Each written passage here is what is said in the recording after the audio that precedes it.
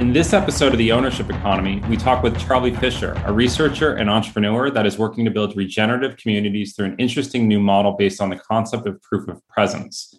Charlie walks us through the history of community land trusts and how this legal and economic structure is being reimagined through shared ownership and governance.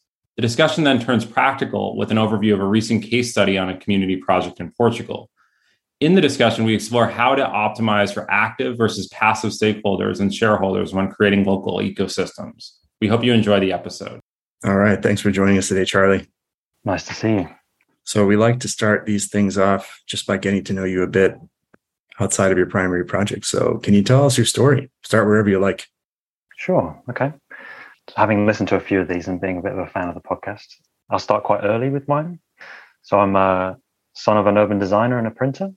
Both fairly entrepreneurial types, very community-minded in terms of the local places that they've been operating, working for local authorities and things like that. So heavily influenced by that, going on to study architecture and specializing in housing within development and emergency contexts. Through that, I worked heavily with a guy called Nabil Hamdi, whose key contribution was a book called Small Change, about the tiny things that you can do in place. You don't have to do big infrastructure projects, but where can you have the most effect by meddling at a very small scale within local markets and things like that. Bus stops is usually his example, setting up markets in bus stops in different places and then monitoring local credit systems that come up as a result. And then working with a few friends to set up a cooperative called Transition by Design. And we're an architecture cooperative based here in Oxford, with people across a number of cities. And we focus on housing and homelessness almost entirely. 50% of our work is passive house, very low carbon architecture, and 50% is research. And my specialism started to develop as citizen-led developments all across England, but a real focus on Oxford and Oxfordshire. So it's very local, very place-based. And then I went on to do a PhD in the marketization of affordable housing. So I'm like a very research-based practice, where I now advise and research institutions around mostly the UK stuff. I'm very English focused. Nice. So the Transition by Design group, you could almost say, is a foil to I'll tell you, I live in Barcelona. When you walk by some of the garages, the underground garages that are here, parking garages, right, adjacent to them are just, weirdly placed spikes, bumps, balls, things that are like essentially anti-homeless architecture. But if you don't know what you're looking at, you don't really know what it is. Right. And so it's like anti-squatter. So Transition by Design sounds like it's the complete foil to that. If you had a 2x2, like it's actually just, how do we not do that? How do we actually design local, place-based, cheap housing for all? Is that about right? It's a big part of it. And also making creative design available to all, which often there's a big gap there. What we say is that we're involved in the transition to a convivial and low carbon economy. So we're really trying to create places that are beautiful to be in, but also a joy to participate in. And the processes are often very dull in creating local planning policy or the routes to getting buildings or taking over land. We try and make it a bit more fun along that way through lots of participatory practice.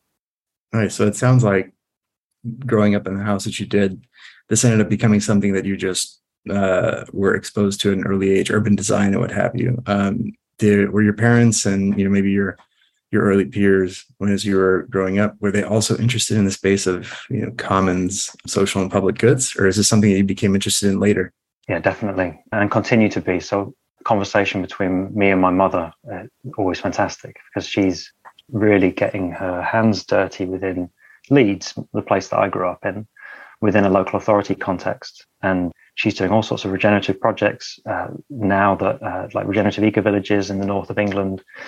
So I take a lot of inspiration from her on a continual basis. Charlie, just side note, you were single-handedly, I would say you're single-handedly reviving my faith in the British Isles over the last couple of weeks. I got to tell you, it's you watch with morbid curiosity what's going on over there, and it's great to hear that there are some people thinking about recommoning public goods, regenerative projects. That's fantastic. That's just I had to say this personally just because everything that's going on out there now. When we're recording this, it's the week of the 19th, Wednesday, October 19th. Yeah, maybe let's steer clear of that. in this conversation. Well, this is a podcast partly about political economy, so we sometimes butt up against it. But cool. So then I've been reading about your background a bit. Unlike a lot of folks who have been in this space, you at least have been in it long enough to have made some mistakes and learn from them. So before we dig into your current projects, I'd love to know these alternative urban visions projects you've been trying to bring to the fore. What has worked and what hasn't worked so far, and what have you learned? So some of the early work I did was around a project called WikiHouse. So as I was coming out of university 12 years ago, I was really focused on this project, which was very like a tech project. It was open sourcing housing design through they were creating traditional carpentry joints, traditional ribs on buildings, looking to parametricize it so that you could replicate it very effectively. So like stretch the buildings and it would replicate these joints and then be reproducible by being able to print out your buildings effectively using a CNC router. And it was very interesting for me at the time, seeing the model where you'd have version numbers going from up to version 1 of the WikiHouse, then 1.2, 2, 3, 4, seeing version 2 come out, and this being improved through international efforts. A big jump came through the New Zealand earthquake, and you started to see designs come forwards for earthquake-proof WikiHouses through being in the network. And so I often think back now that I'm getting more involved in this Web3 space of thinking about that project and its continuation. So that was an early starting point for me working on that project. And then, I've been involved in what I think is lots of very useful failures and learned a huge amount of trying to take on in a place like Oxford, where a lot of the land here is institutionally owned. It's a small place. It's very bounded. It's very expensive to live here. About 50% of the housing is rented. Big student population, very transient. So getting change in this place, we've often thought of it as being the belly of the beast. If we can solve it in a place like Oxford, which outside of London is one of the most expensive housing markets in the country and one of the most expensive in Europe, we should be able to replicate this anywhere. And so we've done large-scale alternative visions where we've actually made bids and built partnerships with big developers, big institutions, the local authorities, in order to show an alternative vision of what could be. But unfortunately, the economics are against us a lot of the time in building that, because ultimately, with a lot of these institutional owners who are charities, they end up feeling like they're implored to take the maximum price. And that often goes against the ability to deliver things like affordable housing or other infrastructure, energy generation techniques, cycle infrastructure, active travel, trams. And so we can only push our models so far before they break. And when we monitor the people that win these bids, that outbid us, they struggle to go on what they've offered. And so they start playing games once they're in there to batter down the price with lawyers, or to just take a long time until the financial position is on their side. And that continues to go all through the development cycle, to the point where they're saying things like they're marketing on a very small scale the doctor's surgery on site, and maybe put up a few posters trying to attract someone into that. And then when it comes to the point where they go, actually, no one's really interested in there's no local doctors interested in doctor's surgery. So we're unfortunately going to have to turn this into private housing as well. All the local community centres or like extra space. Everything in this is a very dirty game when you start trying to engage with alternative visions for how large-scale housing schemes should work. So that's what I think a big part of my learning, and pushed me into development finance much more strongly across the last 10 years than maybe traditional architecture. This is super interesting. I do want to get into some of the other topics we had, but I'd love to dig in just a little bit further, right? Because this is fascinating. When you, maybe in the last 10, 12 years, as some of these opportunities have come across your way, maybe in Oxford, maybe in other places, you've been a part of these, as you kind of said, unsuccessful land bids. But then the folks who come in and are bidding against you folks are mostly bidding on developing land that's owned by institutions. Did I get that part right? That's owned by, say, a nonprofit or a foundation or endowment or something? Traditionally, our bigger bids have been with institutional landowners, mostly Oxford colleges. Gotcha. And so for those folks, you're coming in and saying, hey, housing shortage, rising prices, opportunity to present an alternative urban vision that's both, human-centric, maybe not car-centric, maybe it has other regenerative sort of principles that run along with it. And ultimately you lose these because people, what does it look like on the economic side? Because you mentioned economics, right? When you're bidding against other folks, what does it actually look like? What are these proposals? What shape do they take? Often the request is to be able to offer a deposit up front, usually about 5%. So on a large scale scheme that maybe you're doing a land bid for 20 million, it's a fairly substantial amount of money for a citizen-led mechanism to pull together, a collaborative mechanism. So that would be the first part. How do you demonstrate that you've got that? And in the past, we've relied on high net worth individuals to step up with trusts or other philanthropic basis who can show their bank account and say that we cover the basis of this. At the same time as running share offers across the city. And so getting pledges up front to say, although this high net worth individual very much believes in this project and is willing to bid the early stage deposit on this, we can also demonstrate pledges from people and institutions across the city that if we proceed with this, we'll backfill them with those offers. The second bit of this is that there's always a very hurried timeline to completion, usually timeline to a planning consent. And my experience of that is that's never complied with after the fact. And so everybody's saying, of course, we'll get there in 6 months. And then it never does. And then the big third part, I would say, is local agents pushing up the prices. And so people saying to you, well, we understand that this piece of land is worth 15 million, but we're taking offers in excess of 22. And we sit there as having understood the development appraisal in front of us, knowing, well, 15 million allows you to deliver the affordable housing and all the infrastructure that's expected in local policy. 22 starts to make this look a little shaky. And so we're unable to get up to 22, whereas others can cross finance and do interesting things, or they just put their feet in and actually come around to offering 15 later. Yeah, I see. Okay, that makes sense. So really, it's essentially everyone is bidding for a scarce resource, and the folks that you're up against are using any means necessary, debt, pie in the sky type stuff to win the bid. But then there's no accountability mechanism afterward for holding them accountable to how they made the bid. And they know that everything they did it has no chance, really. And so they modify the proposal as they go. And the institution that owns the land, maybe Oxford College, one of the colleges themselves go, well, they're the ones who want it, so we got to work with them. That's essentially a pretty good way to put it. I would say so, yeah. But not just Oxford colleges, churches, health trusts, other charities, and then private landowners. Actually, private landowners are much easier to work with in terms of the decision-making function. Got it. And I think I'm beginning to see now the parallel, or at least a connection to where capital formation in Web3 mechanisms where that parallel is and what the sort of potential is there for sure. Because if you have to go to high net worth individuals, of course, that's totally fine, right? There are scalable ways to do that. There are family offices. There are all kinds of things where you can kind of just say, who are the richest people who'd be interested in this, right? But then you can expand that circle of ownership by any number of fundraising primitives that have become popular in Web3. So that makes sense. Great. So maybe we can get into community land trusts then, right? Because maybe this backs into that and Web3 as well. So I want to start from the top here. This is something that I've only learned about recently. So maybe you could tell us, what is a community land trust? Well, it's very simple, I would say.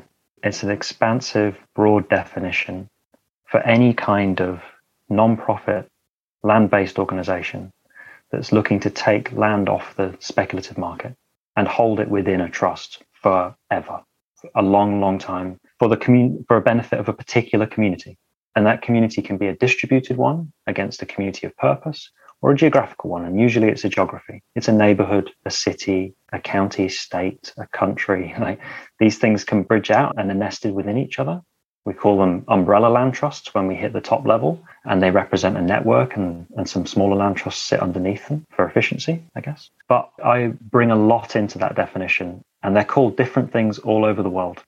They've got a very long history. You can talk about these as thousands of years old in terms of the way in which we organize and hold land together. But I go back for my purpose in England about 250 years to the Chartists and the Owenites, Robert Owen, and started to build towards garden villages and the garden city movement of the turn of the 20th century, leading to the Bhudan and Gramdam movements in India of village gift and large-scale landowners gifting to villages, going to the Black Civil Rights movement of the USA and the community land trust mechanisms that were championed by New Communities Inc. and for agricultural projects, but then finding its place within Bernie Sanders and Vermont, of starting to create large-scale financing mechanisms for this, backed by political systems in the 80s, to our first one in England. The oldest one we've got, which is just around the corner, 30 minutes away, is Stonesfield Community Trust, and which across its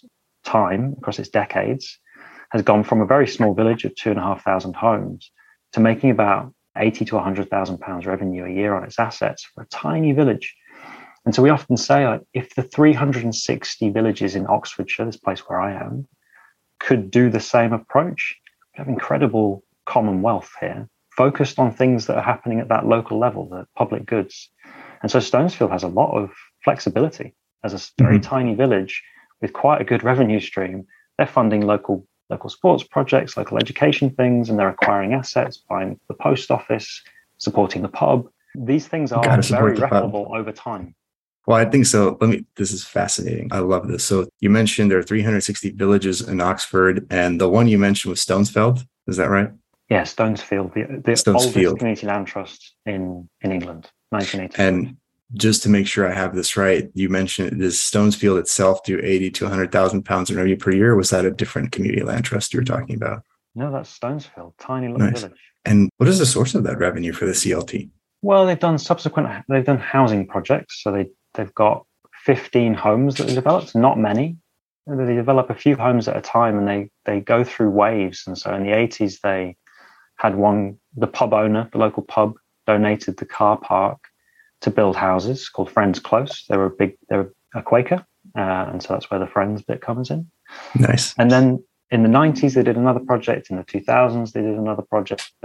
And through building this asset base, they built a local co-working center. They took over the school playing field, playground. The post office was the thing that got turned into this like co-working space to save the post office. So and then they've got local people putting their homes in their wills into the trust. And so they maintain a number of private properties that they rent out to local people. Just accumulate. All you need is time. So then, with this revenue stream, how is it governed? Is there a board of the CLT that decides what to fund? Can citizens make proposals for how to use the money? How does all that work? It's quite a traditional non-profit board in this case. It's a membership organization, and so they've got to ask their members and their community of benefit when they want to do something, particularly. Their boundary is the edges of this tiny village. And when they made an investment in a piece of land in Oxford on behalf of another trust, the Oxfordshire Community Land Trust, for their project Dean Court, they had to go out and ask their village by putting articles in the local newspaper and really demonstrating that this investment would have benefit to their community, while at the same time being able to buy some land for another trust who were going to build more cooperative homes. It's an interesting position they're in, but they're a traditional board, a charity. They don't have distributed governance like what I'm sure we're about to go and talk about shortly. Yeah, exactly. We kind of backed into it now, right? So I wanted to give people a firm base for, CLTs exist. This is how here's an example of one. This is its revenue stream. This is how it gets it. And this is potentially how it's governed currently. And all of that to say that none of this is really critique. It's just context, right? I think that by all accounts, it sounds like this is going quite well, right? We don't necessarily have to come in and parachute in a blockchain to do this, but we do want to now kind of shift focus and chat with you a bit about OASA and some of the other things you've been working on, distributed cooperatives, regenerative finance DAOs, and the potential for them to scale both funding and governance for CLTs. So maybe we could jump into that next. Can you tell us a bit about what OASA is? Yes. Well, I would say I'm new to the space. So afford me that in some of my descriptions, although I've been setting up community land trusts, as I say, across the last 10 years. I've set about 15 community land trusts here in England. So my experience is English. It's about the way in which the definition here works. But in the last couple of years, as I was starting to build a local fund for this place, the Oxygen Fund, with the local authorities, I was really struggling to understand how we speed up some of these processes, how we bring more people into the funding equation and make this more participatory. So like build in the finance and governance. I had no experience of blockchain to that point. This was 2020. And I did a course on distributed cooperative organizations, DISCOs. I'm a giant fan of DISCOs and their manifesto. Just before you go any further too, that's Irene and the folks. I think there's a few people, right? I think we intersect with them a bit. They're going to be on the pod as well. So yeah, huge fan. Thank you for breaking down the acronym as well. DISCOs, distributed cooperative. What is it? Maybe you can. Organizations. There you go. As opposed to decentralized autonomous organizations, right? So before we get any further, maybe you can tell us a little bit about your experience with DISCO and what a DISCO is. So I heard of DISCOs first. I hadn't heard the word DAO before I heard DISCO. So that's a starting point. They take appropriateness seriously. And so when they're engaging with blockchain, they are talking about applying some of the technologies after they've engaged with the social layer. And that for me is then they're bringing in what's useful rather than starting with the tech. They employ a number of feminist economics as their approaches. Some of the projects they're doing have very high social purpose built into the DNA of them. And their manifesto is well worth reading. It's beautifully designed. A PDF that you can download off their website, disco.coop, that's the domain. And they're building a number of different elements. The elements part of their project is, I would say, the most useful to me. You can download that part on their website as well, which gives you some tools to apply to some of this stuff. So I don't know if I'm going to be the best I'll leave them to explain it in full. Oh, yeah. No problem. We just wanted to make sure that we capture all of the acronyms as they come and make sure we point to them in the show notes. So thank you for that. Absolutely. And then I went on to do a course called Tools for the Regenerative Renaissance, led by Phoebe Tickell and Stephen Reed. Incredible course, very broad base, includes new forms of finance and entire sessions on soil and was backed by the Seeds community on the Telos blockchain. And so that was a better than free course, my initial interaction with my first blockchain-based project.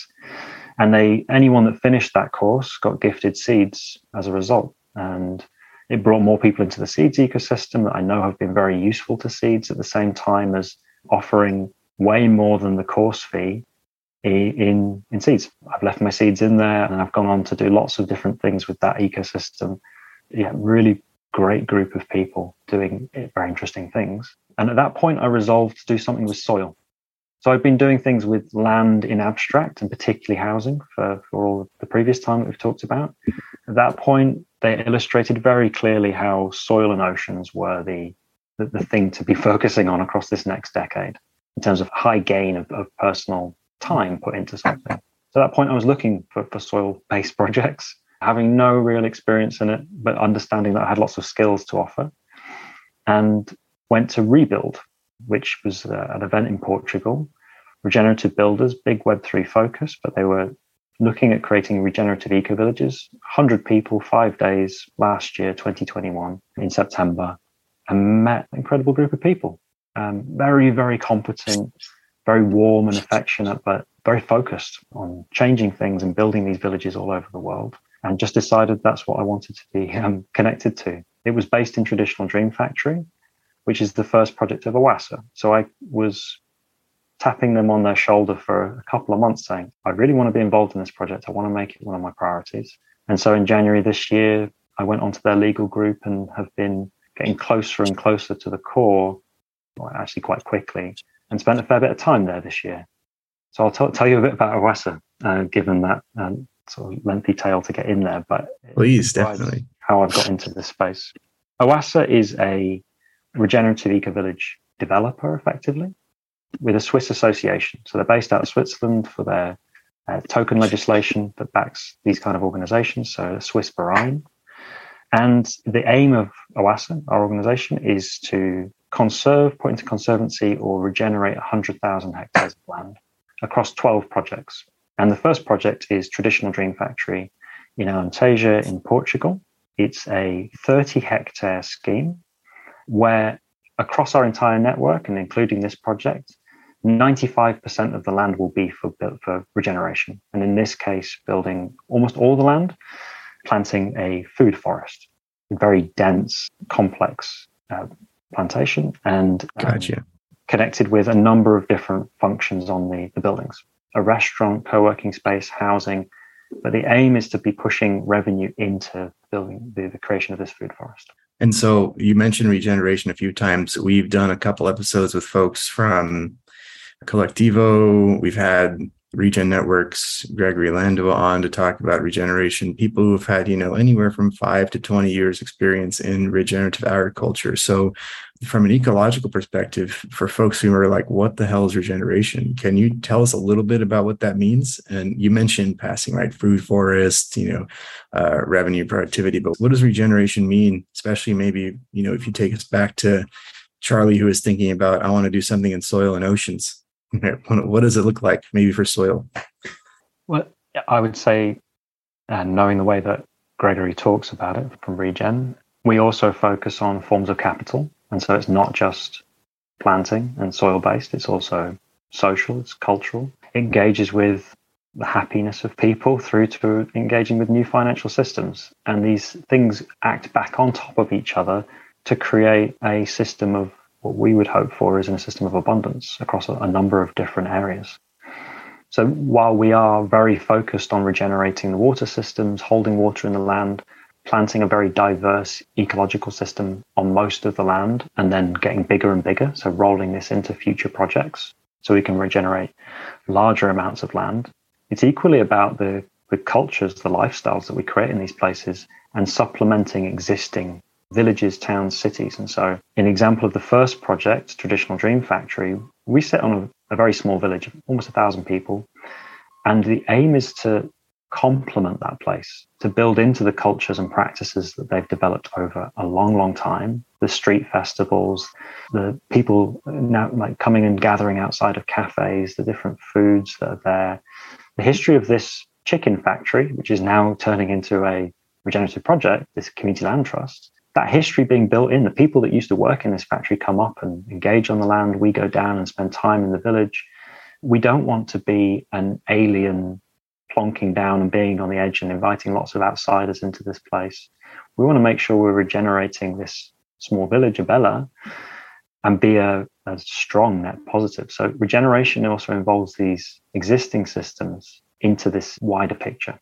Got it. And so one way that it's easy to explain in terms of natural capital, I think, because when people ask me, what does regeneration mean? It really it's the simplest example I like to say is that a piece of land that's being made productive for an extractive industry. And I say extractive, not as a, diminutive or pejorative term here. It's really just, that's what it does, right? So if you have a piece of a forestry that's being, a forest is being managed by a forestry bureau or what have you, that land is valued by how much timber it produces, right? And how much timber can be extracted for productive use.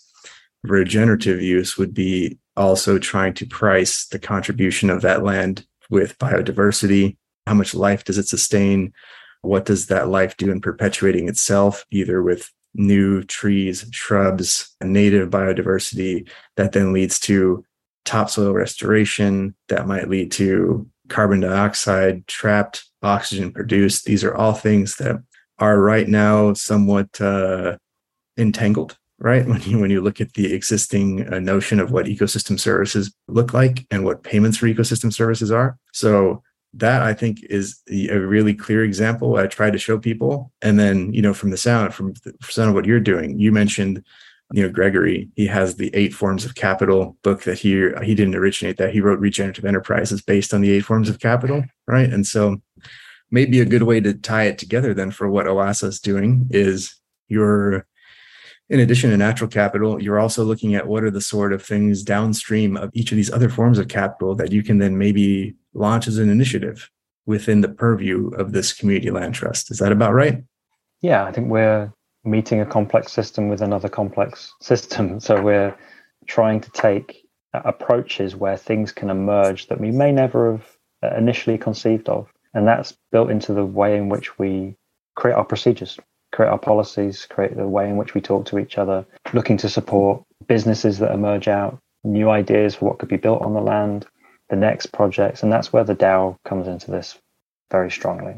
We are, as OASA, we have a guardianship, so a council of guardians who are looking to implement a regenerative land use agreement. So they're the ones staking the line. They're saying, these are the red lines, these are the expectations. Cool. If one of the projects that sits underneath it contravenes that, then the council will take action. We'll go in an early stage with some processes to try and remediate, but then a number of cascading steps to making sure that the planet is held as a participant to this table, and a number of other elements through, as you're saying, like capital bases. At the project level, they have delegates. So the projects will be voting as delegates, but inside each one is a DAO. And so traditional Dream Factory has been designed from our perspective using sociocracy. I've been a sociocracy coach for much of the time I've been working on this. And so that's what I teach to these land trusts in England. What we've brought is that to traditional Dream Factory. So we operate as circles. These circles have autonomy. They have budgets independently. We publish our cycles. So our cycles based on the equinoxes. We've just put through our snapshot the next cycle of projects and budgets, both fiat and tokens in the project. We are, this allows things that, like I was saying, we may not have considered to come up through making sure that there's the minimum necessary constraints for each of these circles and the roles that sit within them, and the roles being the important bit, actually. Making sure that we focus on roles before we focus on circles, working groups, give people autonomy. Yeah.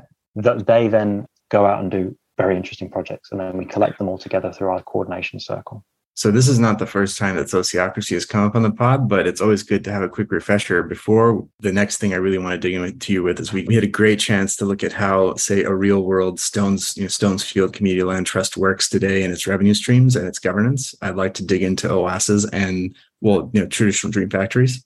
But before we do that, real quickly, can you give the audience just a quick review on what Sociocracy 3.0 looks like and what is it? Sure. Yeah. Well, Sociocracy 3.0 is what I did training in, but we don't hold to that. We're looking at sociocracy in its broadest sense. But Sociocracy 3 creates a number of patterns that are very useful that we brought into traditional Dream Factory.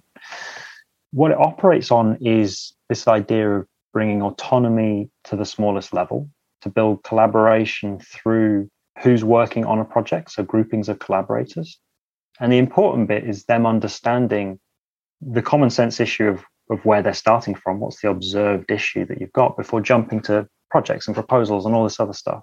And so what you see within projects all over the world is people running on things where maybe there's not a very well understood problem already, that they haven't observed what's going on. They could do months of work before realizing that actually that was just an issue for them and wasn't a commonly agreed on situation. And so we spend a lot of time building out the driver to how things work and tuning that and getting it well understood. And once there's fluency, you can work quite fast at that level, moving through to proposals, but ensuring that a number of principles sit there. So within S3, my favorite principle is this one of equivalence, is operating at the layer of people that it's closest to. So if something affects someone, they have to be involved in the decision-making processes.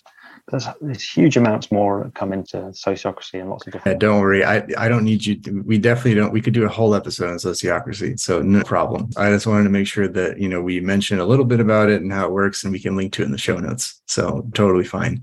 But now I think, shifting gears again back to what you were talking about, which is really fascinating. It's fascinating to me because it's not something that is a playbook that if you take the Stonesfield Trust that we were talking about, that's just really, to me, it's very straightforward.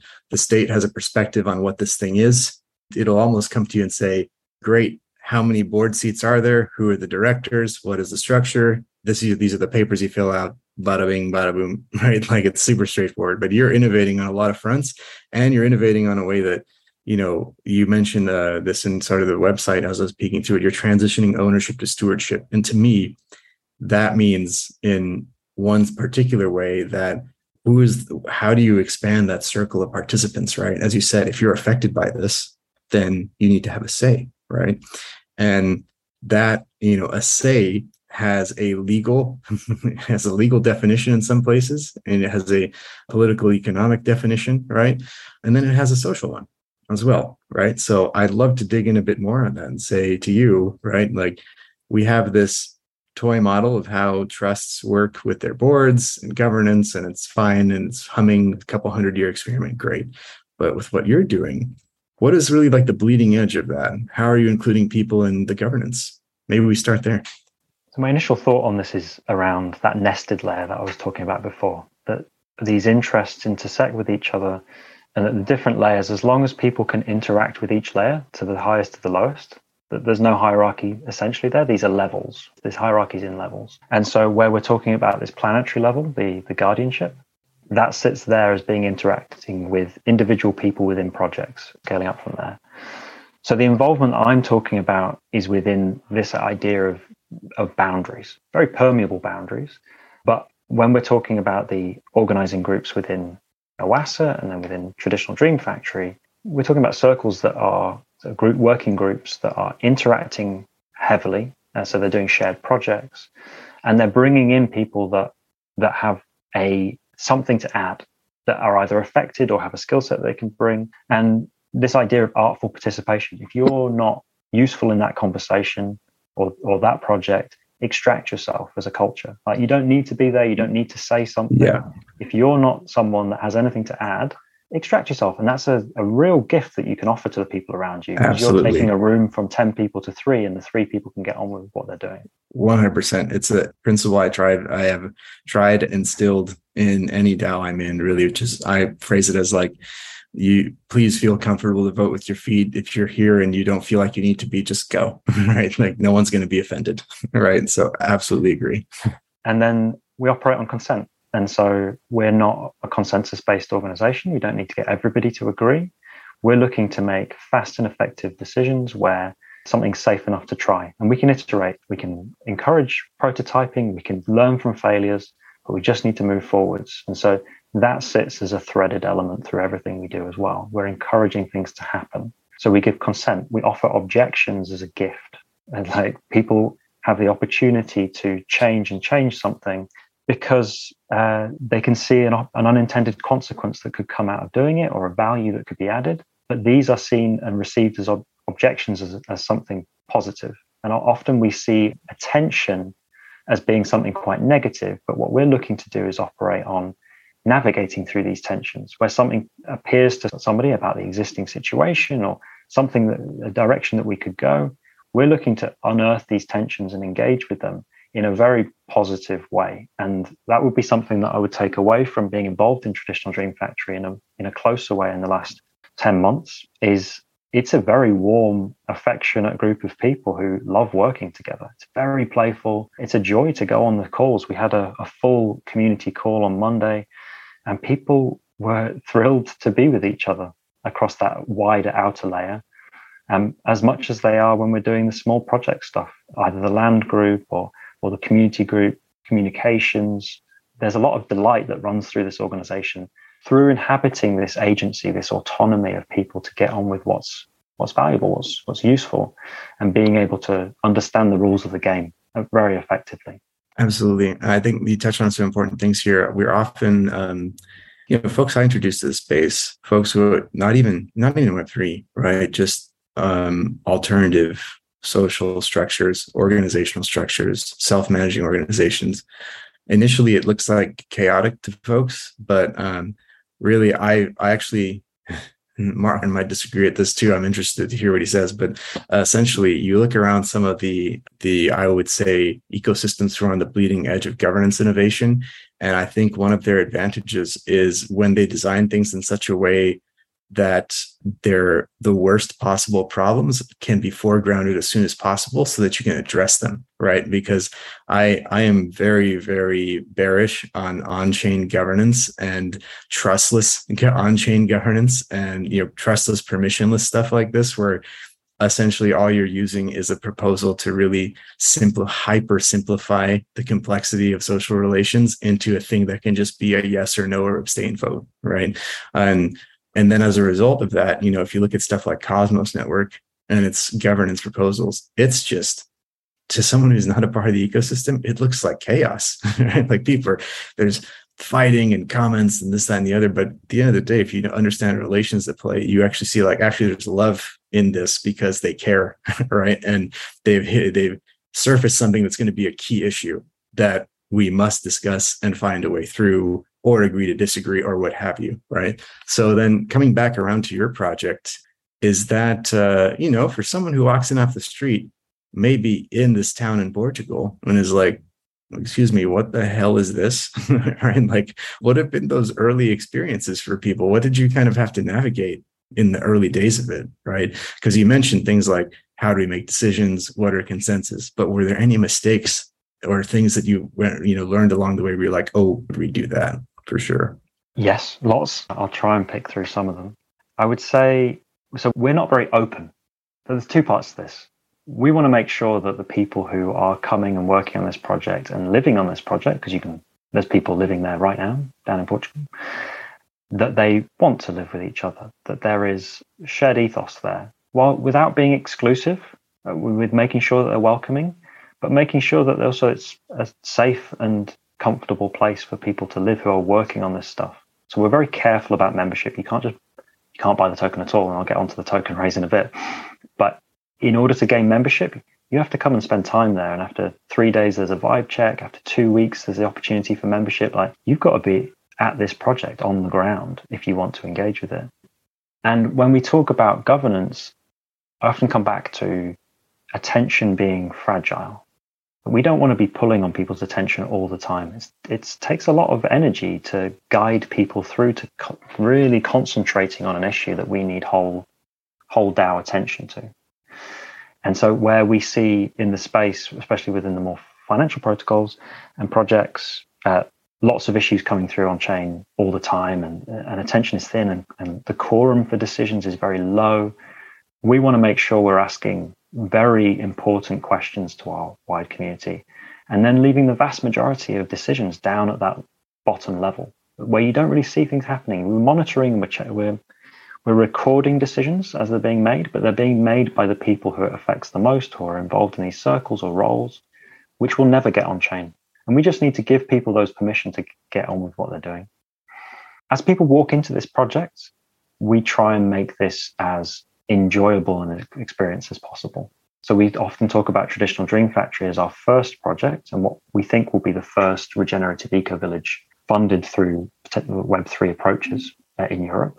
We'd like to meet others. We know others that are on it, but in the next few months, we'll hopefully gain our authorization from the Swiss authorities, FINMA, to do our token raise. And so we should be by December going into our public sale. We're doing private sale at the moment because we're allowed to do that, but we're not allowed to do a public sale until we've got authorization from the Swiss authorities. So that will be happening. We would like to meet others doing this, and we're connected very well with the Regenerative Civics Alliance, Regen Civics Alliance, who I recommend you get on your podcast as well. Definitely, we'll follow up afterward for sure. I think like bringing up the token raise is a really interesting part of it as well. So maybe that's the next thing we touch on before we begin to wrap this up. So there are a few projects I think that are out there who are experimenting with, real life, meat space living and co-living and what have you. And so for tokenizing or for offering a token for this, right, there's Cabin DAO, there's a number of folks, but I'd love to learn first, you mentioned the Swiss authority process. You can do a private sale, but you need regulatory approval for public. Can you tell us a little bit about that process? Where do you stand in it, and how does it work? First of all, I'll say it's the most expensive organization, land trust, that I've ever set up. You got the Swiss involved. Yeah. So by maybe 5 times the cost. Very, very expensive. I'm used to setting up maybe £5,000 organizations here. That gets you some serious bells and whistles in the UK for doing public share offers up to £100,000 per investor. So talking about quite large amounts of money for dealing with legal professionals and getting this Swiss Verein, Swiss Association set up. It's a member body. And so we spent many months developing the Articles of Association, the SAFT agreements for the private sale that allows us to have essentially a private contract with individuals that want to invest in the early stages of the project. And we've built out the purpose of this organization in legal terms in what is quite a new space still. I'm very used to working from model articles and adjusting a few clauses because it's the cheapest way of doing things. In this case, we've almost started from a blank sheet, and we want to make sure that we don't do that ever again. So we're very willing to share these processes and talk to anyone that is keen to embark on it. And that's our membership of the Regen Civics Alliance facilitates that through the 12 projects they're working on. We're part of, this is a complex issue to talk about, is the legal incorporation, but we're registered within a Swiss canton, a state county within Switzerland. Mm-hmm. We have a number of VAT responsibilities that are difficult to navigate, but essentially we can raise our token as a utility token. That's an important part of this, not a security. And the reason for that is because our token issues usage rights. It's a timeshare token. And so making that case has been a big part of this year. And that's what gaining this approval for later in the year is all about, is making sure that we're seen as a utility token as we raise finance into this project. So we need to raise 4 million euros across the end of this year, which we hopefully will do. And if we don't, there'll be some learning as well. But we're feeling very strong at this point in terms of the private sales we've made. And maybe I'll talk a little bit about what the token does with some of this time. Please.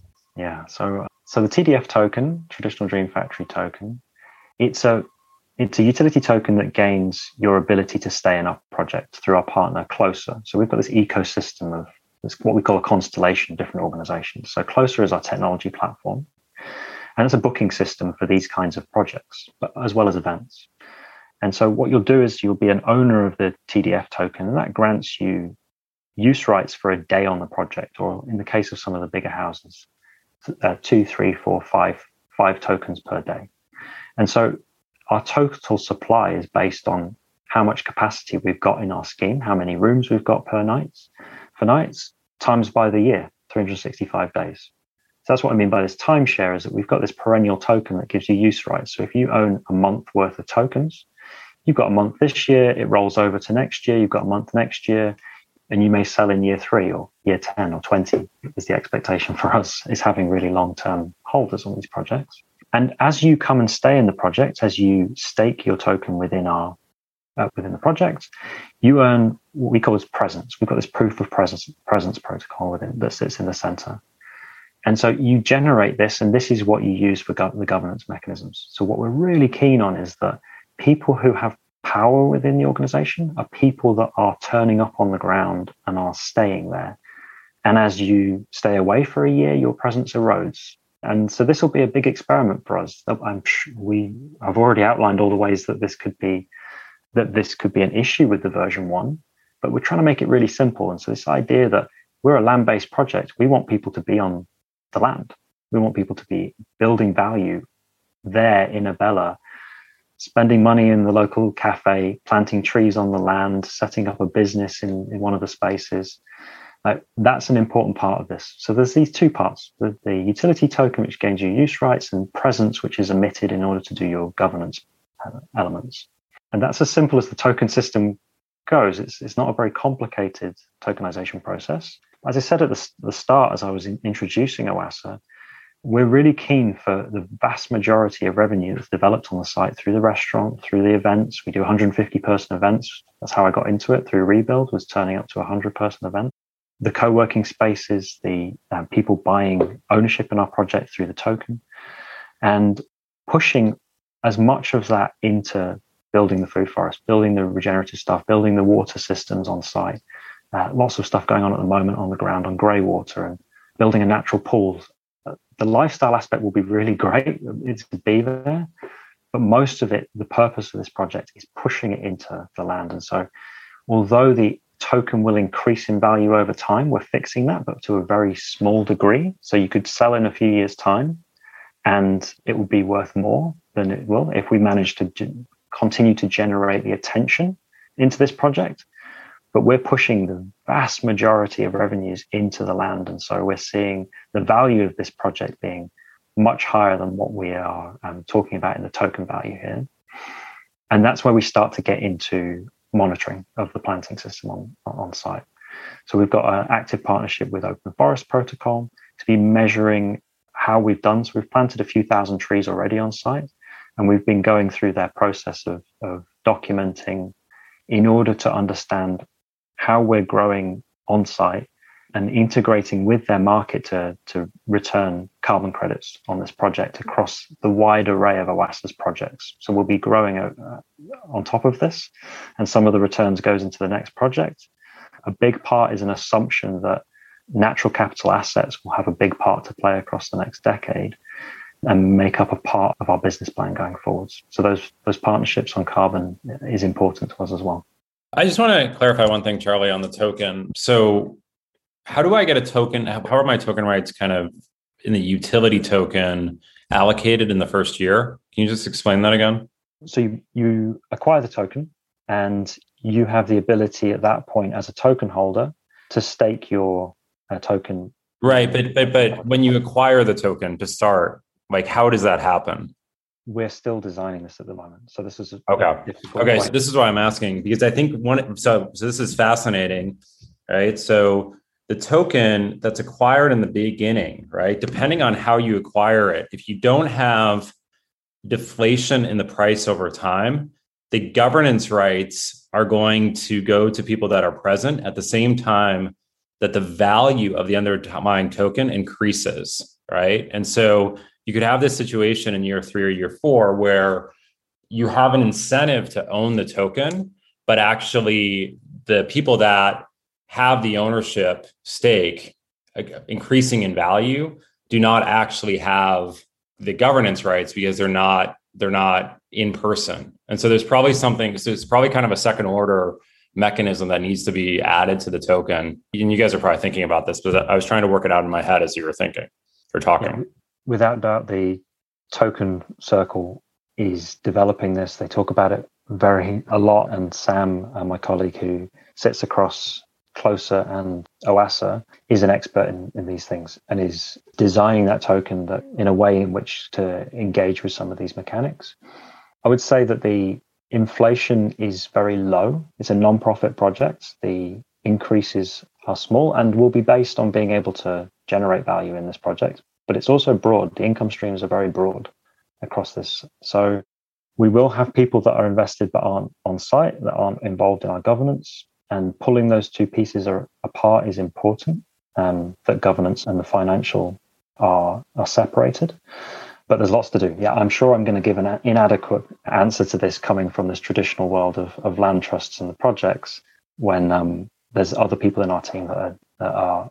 Yeah, no, it's kind of a fascinating model. You could do something around land value tax that is kind of assigned to people who don't show up in person. I don't know. It's a really interesting kind of model just to think through. How do you incentivize people how do you incentivize fueling money into these places while at the same time disincenting people from not showing up and being attentive, while at the same time the land value is going to increase theoretically to the extent that the projects are successful? Maybe a longer conversation 6 months from now. Absolutely. And also bringing in Sam at that point, who I would say is definitely the person on this. A big part of this is also not only the spreading of some of these elements across our projects on Broad, so the 12 projects, 100,000 hectares, but we also sit within the Regen Civics Alliance, which is other projects around the world holding each other's tokens. And so there's a strength to be held within this network of regenerative ecovillages that we think will create, and Regen Civics are holding their own token, an index of regenerative ecovillages across the world. There's possibilities then for holding each other's liquidity, so maintaining liquidity pools and regenerative markets for these kind of ecovillages, such that we hold strength in the same way as like countries holding kind of gilts and bonds within each other's ecosystem. So there's something here about creating a very resilient network of these projects such that no one's on their own in trying to navigate a lot of these terms. And the Regen Civics Incubator, which has been running for the last 6 months and will be kicking off again soon, is teaching a lot of these techniques from first principles and building an alliance of different tooling systems, supporters, such that we can do entire finance raises at that larger scale and then distribute funding down into the individual villages. So there's a number of layers to this that gets into complexities quite quickly, but we really focus on this traditional Dream Factory first project, 30 hectares, as an experiment for some of the mechanisms that we're building at the OASA and then this Regen Civics ecosystem level.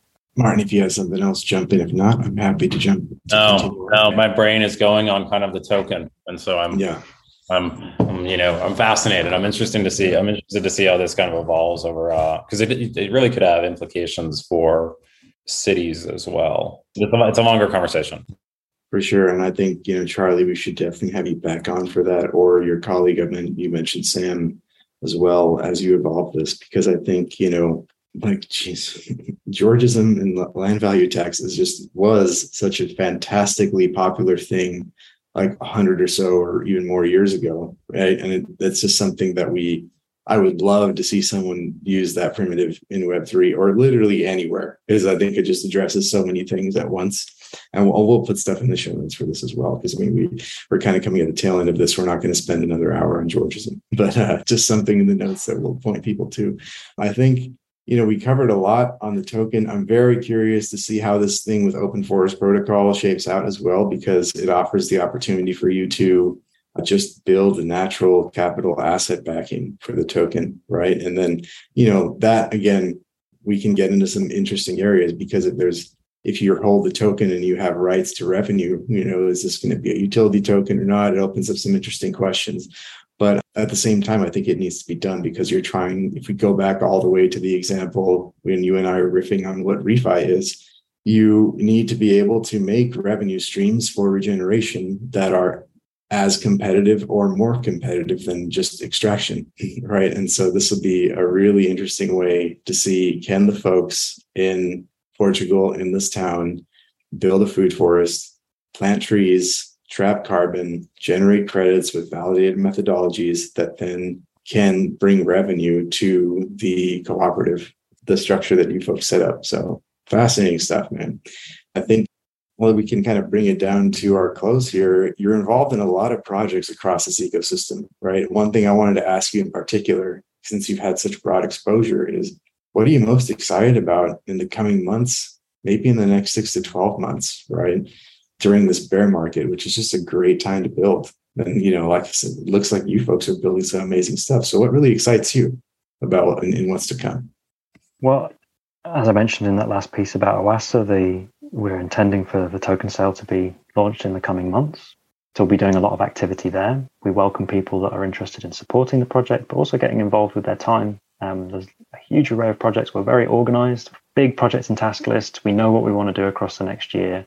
And so if people find this persuasive, come and spend some time with us would be a first step, and get more involved. We have a number of ways in which to pull you in, and we've got people whose entire role within the organization is to make your entry into this a really delightful and enjoyable process. The second thing is I'm organizing a 6-week course on community land trusts and Web3 that we're hoping to launch across the early stages of next year. We've already been participant in the last Gitcoin grant round, and we'll be participant in the next one. But what that's looking to do is to take 50 existing community land trusts, so individuals from community land trusts from all over the world, and get a really strong representation. We have a map of all of them through the Center for Community Land Trust Innovation based in Vermont that I mentioned earlier. They've been disseminating this information since the 70s. So we've got 50 years of experience of building land trusts, and through our publisher, Terra Nostra Press, we published the handbook on this, and I was a contributor to the last handbook for the English part of this, but we've got all over the world, we've got different ways of approaching this. And we're keen to make these two sides meet. So 50 community land trusts, 50 Web3 regens involved in projects wanting to see real world stuff happen, and engage in a 6-week course where the purpose is to build interaction and cooperation between these two sides, to understand each other. And because they often operate in sort of parallel tracks, and especially on the CLT world, there's not a lot of fluency in this area. So we're looking to teach both sides in a parallel track, one side about Web3, one side about CLTs, and each week they meet in order to have discussions about what projects they might want to do. So that's the first phase, and we'd be looking to do the first cohort in the spring. And then moving towards a mentoring program, which now that I've been part of things that are better than free, we're really keen to make sure that participants in these processes are compensated for their time so that we make sure that it's accessible to a really interesting and wide array of people that will make this useful. So a 6-month mentoring program to create real world projects as we do the next cohort and as we build ability. So we know that we've got 50 years worth of stuff to tell on CLTs, and we've got a real array of different ways of solving these land-based problems. And we're keen to make sure that the two sides meet and build stuff together. So that would be the main thing that I'm excited about now, is this 6-week course. And if you go to our website, which would be great if you can put in the show notes as well, you can express interest in being part of this course now. We'll be quite selective on who gets into the first one, because we want to make sure we've got that geographical distribution and a range of different projects and personalities and backgrounds in that first course.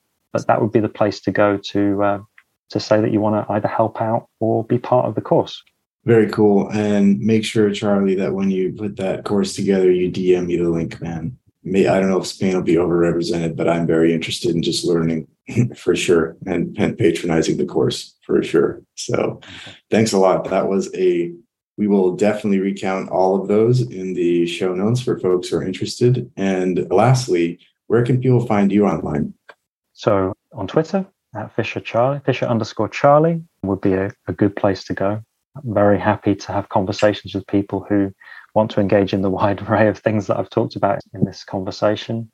And look us up in the Gitcoin grant round coming in December in order to fund some of these things. A lot of these projects that I've mentioned will have profiles, and we'll be looking to push more land-based projects mutually supporting each other across that grant round.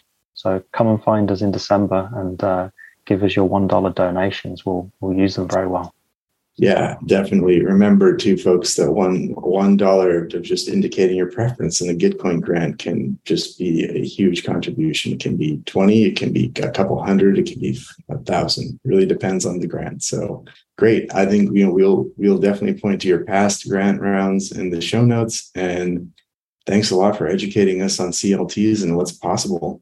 I'm very interested to see what you folks hook up with OASA. Thank you very much for the engaging conversation. It was a great podcast. Thank you, Charlie.